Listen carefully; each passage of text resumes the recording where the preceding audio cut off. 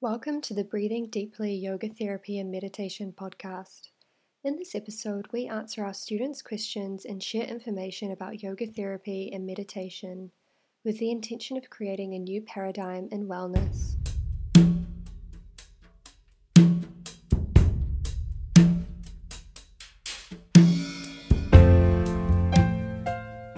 Today's episode is a recording taken directly from a live Q&A session with Breathing Deeply founder Brant Pasalakwa and students of our Yoga Therapy Foundations program.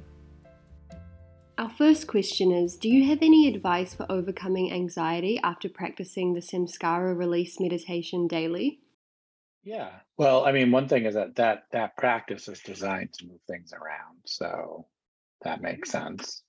Sounds like you're maybe doing too much of it. Um, but probably most importantly is that you should probably combine it with a tranquility or grounding practice. And the other way to do that would be to do it in the same sit. So those are your two choices, like alternate or have a sort of warm up and cool down phase to your to your practice, right? So one thing that works really well for a lot of people is doing some sort of chanting after, because that'll balance your mind. um, but if you've been working at it a while and it's kind of working in that it's you know uncovering things, making you see things more clearly, you might want to, I would just suggest maybe doing it less. So maybe doing it a So couple times a it's week. And then what you're going to find, but this is just true in general, right? So that course is divided into like three sections. So the Samskara release is in this like pranic movement section. But we talk about it in our therapy training, like a Vijnanamaya Kosha, right? Like moving stuff around, hopefully uncovering some unconscious stuff and moving it to the conscious. But before you get to any of that, there's 8 tranquility meditations. Not that you need to do all 8, but they're just different kinds of options. And those are like spine breath, that Bija mantra we've done in the course, Om Japa, Om Namah Shivaya Japa, rotational body consciousness, and probably 1 or 2 of those will like land as a really easy, with practice, tranquility meditation. And tranquility states are when you move out of your normal consciousness. And it's that feeling, which you've probably gotten because you've been doing this meditation, where you're sitting and meditating and you're doing your technique or whatever, and it feels like you're still kind of conscious, like you're thinking things and all the things we do. And then usually around, if you get proficient sometime, but probably towards the end of 20 minutes, right? Like 15 minutes in, you feel different. Like you feel a little less time aware. There's a little bit of spaciousness in your mind. Sometimes people feel light in their body. So when I say grounding, I mean, it's not necessarily like I feel grounded. It's more my vrittis aren't attacking me at the same rate. The technique does matter in terms of the result of the meditation. They all have a similarity, but um, you know, like one technique that's in the same genre, for instance, is that like chakra meditation that's like bottom up. That's actually in the same ballpark as that Samskara meditation, but the difference is it will probably not stir up the stuff in your Vijnanamaya Kosha as much or as quickly. So there's different ways to get that sort of pranic awareness that feels more integrating versus stuff that moves around your deep-seated karmic knots. And you can't always be moving those around unless you are going to quit life and become a monk, because you won't be able to function at some point, right? Because you get more and more agitated, more and more aware. So I'm not saying there's one trick, but there's this sort of trick to managing your meditation practice that's important in a long-term kind of way. If you're like a family, like a householder, just with jobs and people and things, but you can't always be digging it up, relying on that one technique a little too much. And so there's more techniques. And it's a good and a bad thing. I mean, it's a bad thing because you're feeling anxious, and it's a good thing because, if your goal is to like move stuff around so you can deal with it, you're definitely probably doing that. But there's an energetic piece to it that's all upper that can be a little, especially for a really pitta person. If you choose to do meditations that uncover your stuff, then you also have to choose dealing with that stuff, which you may or may not want to do today. So that's up to you. If you see, it all comes from these meditation traditions that are, remember, they're all, or most of them are based on you not living the life you're living now. So it's not that you shouldn't meditate, but it's like we really have to take into consideration each meditation's effects and how to sort of like manage it as you go through your personal evolution. Because you probably don't want to spend like 9 hours a day in therapy right now at this point in your life, right? So maybe an hour a week, so you have to sort of manage how you're going to unearth stuff. And everybody has a different, kind of tolerance, and, some people run more high octane than others. You could even argue that you really should master your tranquility meditation techniques before you do it at all. That kind of meditation, because that's like an essential skill, but you're in control of the whole thing. You just need enough techniques to do it. Like you get to decide. Do you have any marketing strategy tips for running mental health yoga therapy workshops? Either, but I will say that yoga anxiety is like the number one thing, and it's going to be your easiest thing. And everybody with a mental health condition has anxiety. So if you go too specific, you're going to have a really hard time. If you do yoga for bipolar disorder, you're going to have 3 people there, not because there aren't people who need help, but if you do yoga for anxiety, you don't know who's, everybody could show up, really. So just marketing wise, I would probably stick with that. I did the same peaceful weight loss workshop in the same location for like in one place in New York for 12 years, literally every 6 months for 12 years, because you're not trying to get repeat people, right? So the other thing that's really good is that people keep seeing your name attached to this mental health yoga thing. So that's how they'll think of you. If that's what you're interested in working with. They'll be like, oh, Christine, the anxiety lady, I'm going to go see her because I'm having a hard time with X, Y, or Z. And a lot of it's random. Like you'll do it again and you'll have terrible turnout, and then a lot of it's like where you do it and all those things. One thing that worked for me was, I was always looking for places with bigger and bigger mailing lists. So I did stuff with ashrams and yoga centers, and you sort of work your way up the yoga ladder to bigger and bigger places just because they have bigger mail lists, Right. because that's the thing. And then just the other thing you could do is do something regular that would allow you to, like monthly or something, and then that would allow you to kind of advertise it and put it out to your mail list. Mm-hmm. And it just reminds people that you're there. So some of the benefits, like you saw, you got a client. So you can imagine if you got a client every time you did something, you'd have a lot of clients, so that's how I think about it. I don't know, it's different for everybody, but I traveled around doing the same workshop for years, and then I would go back.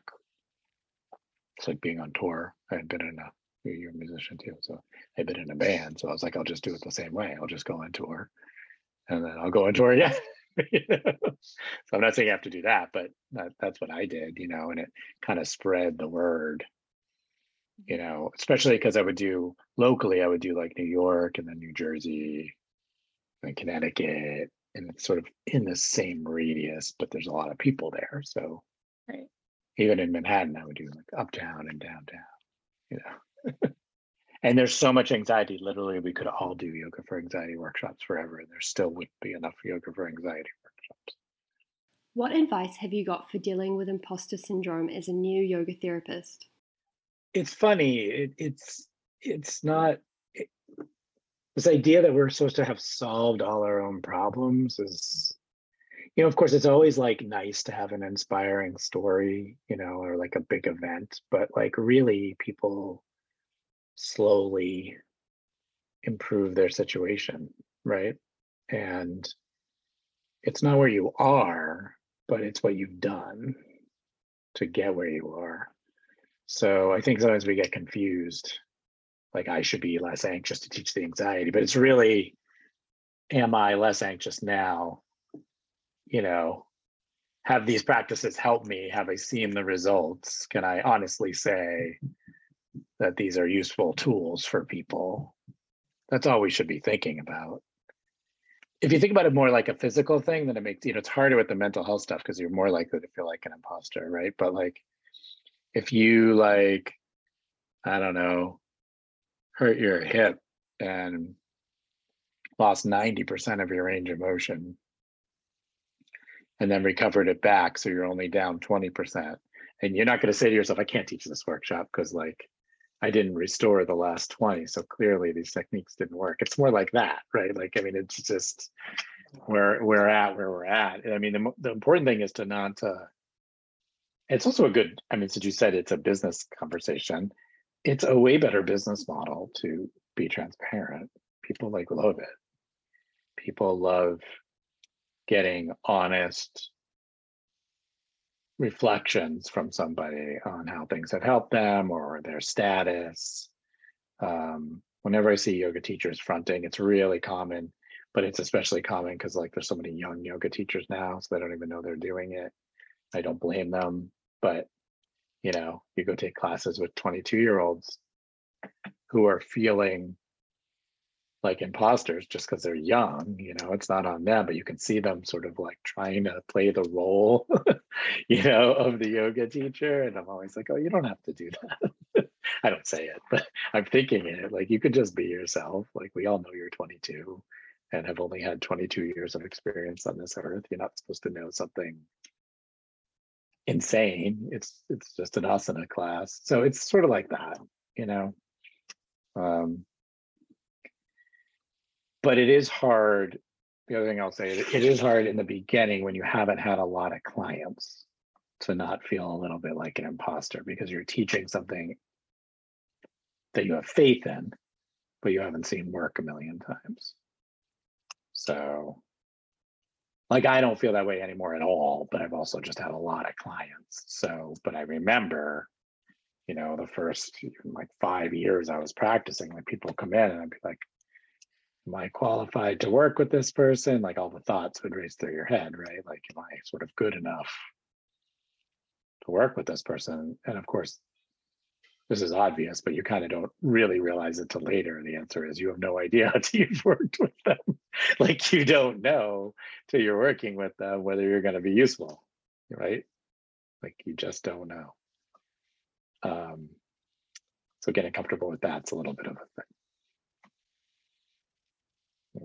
You're making an offering. You're just making an offering of teachings and information and ideas. As long as you present them like that, I think be less nervous. I would say I'm most anxious about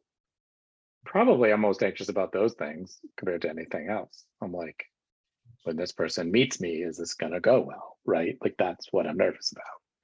I'm not nervous about my ability to teach someone down dog and inhaling and exit. Like, that is not that hard. It's more of a personal thing. And I think we get confused. It all gets like wrapped up in our head sometimes. But practice makes almost perfect, right? The more you do it, less nervous you get. Is running a workshop on habit change a good idea?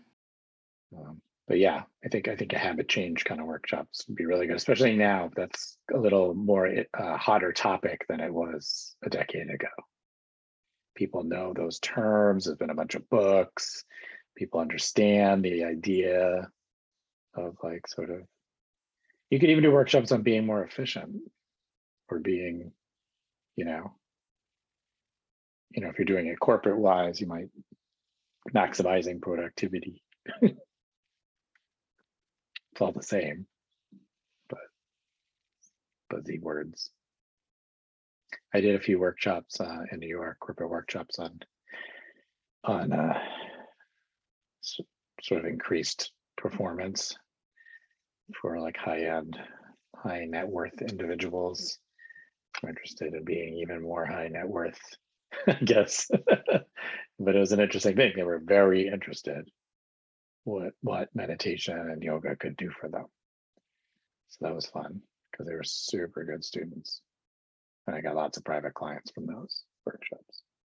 There's a guy that I taught with who does like a whole yoga for athletes thing. He was the Chicago Bulls meditation teacher, Kobe Bryant's meditation teacher, all these famous people. Same stuff, just like packaged different, how do you keep up habits and sort of maximize your potential? He had been actually Julius Erving, Dr. J's roommate at UMass. So he's a basketball player who had some issues and then got into yoga and then sort of made a career doing that. I think he has a book called The Mindful Athlete. I think that's the name of the book. Everyone check that out. In this next segment, Brant discusses enlightenment based on the Yoga Sutras. There's that sutra that says, for the person who's basically yearns for it most, it sits there right there waiting for them. And for other people, there's like different results because they don't yearn for this like deep connection. So they're not going to get it. It's not that they're doing the practices wrong. It's basically that they don't care. And that's a theme in lots of texts that I talk about all the time because I think yoga people are super confused about this, which is most people don't care. They will not evolve and get enlightened because it's not in the cards for them. That's what the texts say. Either something wakes them up or they're just going to have to wait a few lifetimes. That's what the yoga texts say, right? It's not their moment because there's no motivation behind it. But the big thing there is like, as a yoga person, what we need to realize is that that's okay. That's not actually a problem. It's like our own stuff that wants everybody to wake up at the same time. So even this idea of collective enlightenment is, I would argue, from a yoga point of view, is made up. Like, it's not really a thing. Yoga says things work in cycles. So now whether you want to teach a bunch of actors to be better actors with no other purpose to the yoga practices, that's up to you. I'd like to think that introducing people to present-centered thinking is going to have some sort of net positive effect on humans. Like, people would be less awful if they were present. I would like to think that. I'm not sure that that's true, but that can get me up in the morning to teach anybody. I don't really think. Like, my wife did a bunch of work with an organization with the Army, and there was this sort of internal argument of like, should you teach people in the Army these meditation techniques to enhance their jobs so that they could kill more people? Like, that's the basic argument. And I would say, sure. I mean, this idea that none of them are gonna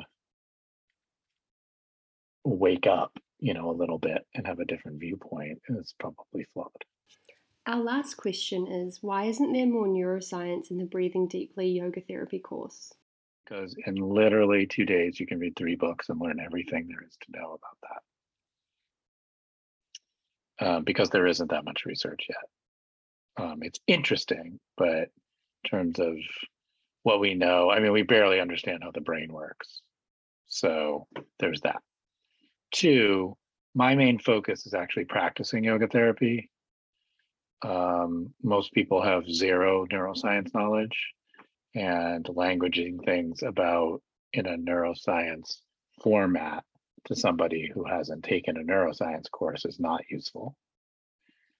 People talk the people's language about their brains is emotional language. And that's the language we should be using. Same reason we don't language doshas and everything else. Super interesting. I read this stuff all the time and watch all the things. But I think there's been a little bit of a,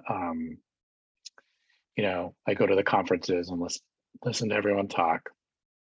And this is an opinion and you can disagree with it. That's totally fine. But for years, I've been listening to incredibly interesting speakers talk about neuroscience, and then listening to the people that work with them tell us the studies they've done around it and how they work with people. And I've never gotten an ounce of usefulness in terms of practice from them. It's just all very interesting. So that's the reason, because Vesser Vandelko doesn't have anything to add to how we deliver yoga therapy, right? Like, he studies why it works from a neuroscience perspective, but the traditions have way more usefulness and utility than the very limited Western understanding, right? So I just don't see the utility in it in terms of teaching you how to do yoga therapy. Now, if you wanted to be an academic, you're in the wrong school, because you should go to Maryland University and get a master's degree in yoga therapy. But what it is going to teach you is a lot about all the things, in a more academic way. So it's like any program, like, you make your choices in terms of what you're going to guide people towards. I learned from a guy who had spent the last 30 some odd years, literally crying on his guru's sandals, and he was a great yoga therapist. I haven't met a great yoga therapist who's a neuroscience, not once, neuroscientist. So I'm just, in the end, you want people to get better who you're working with. So that is my argument.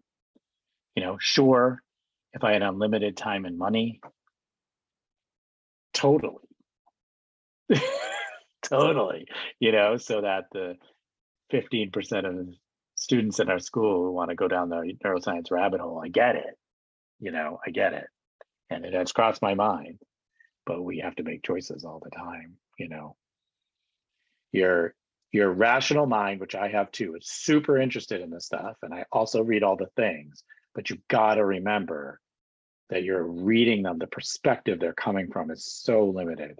It's way too limited for the thing it's studying.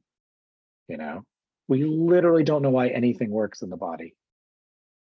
We literally have no idea how the body works still. And I think most people don't understand that. We don't know anything. It's we think we know stuff, but we don't know. They're still studying. I mean, even nutrition, it's ludicrous, right? There's just this massive study they did, sort of retroactively looking at vitamin D. Did anyone see this study? It's brand new. And they're like, vitamin D doesn't work. It raises your vitamin D levels, but there are 0 health outcomes, right?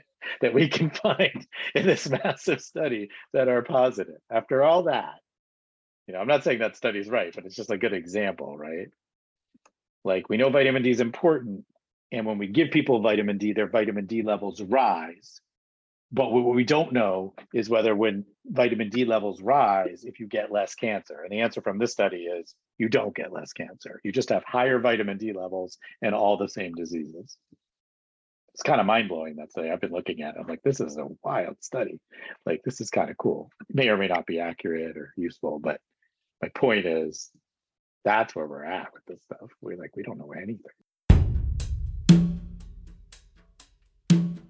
Thanks for listening to the Breathing Deeply Yoga Therapy and Meditation podcast. If you enjoyed this episode, please consider subscribing, leaving a positive review, and sharing it with friends. For more information about our yoga therapy and meditation trainings and programs, visit breathingdeeply.com.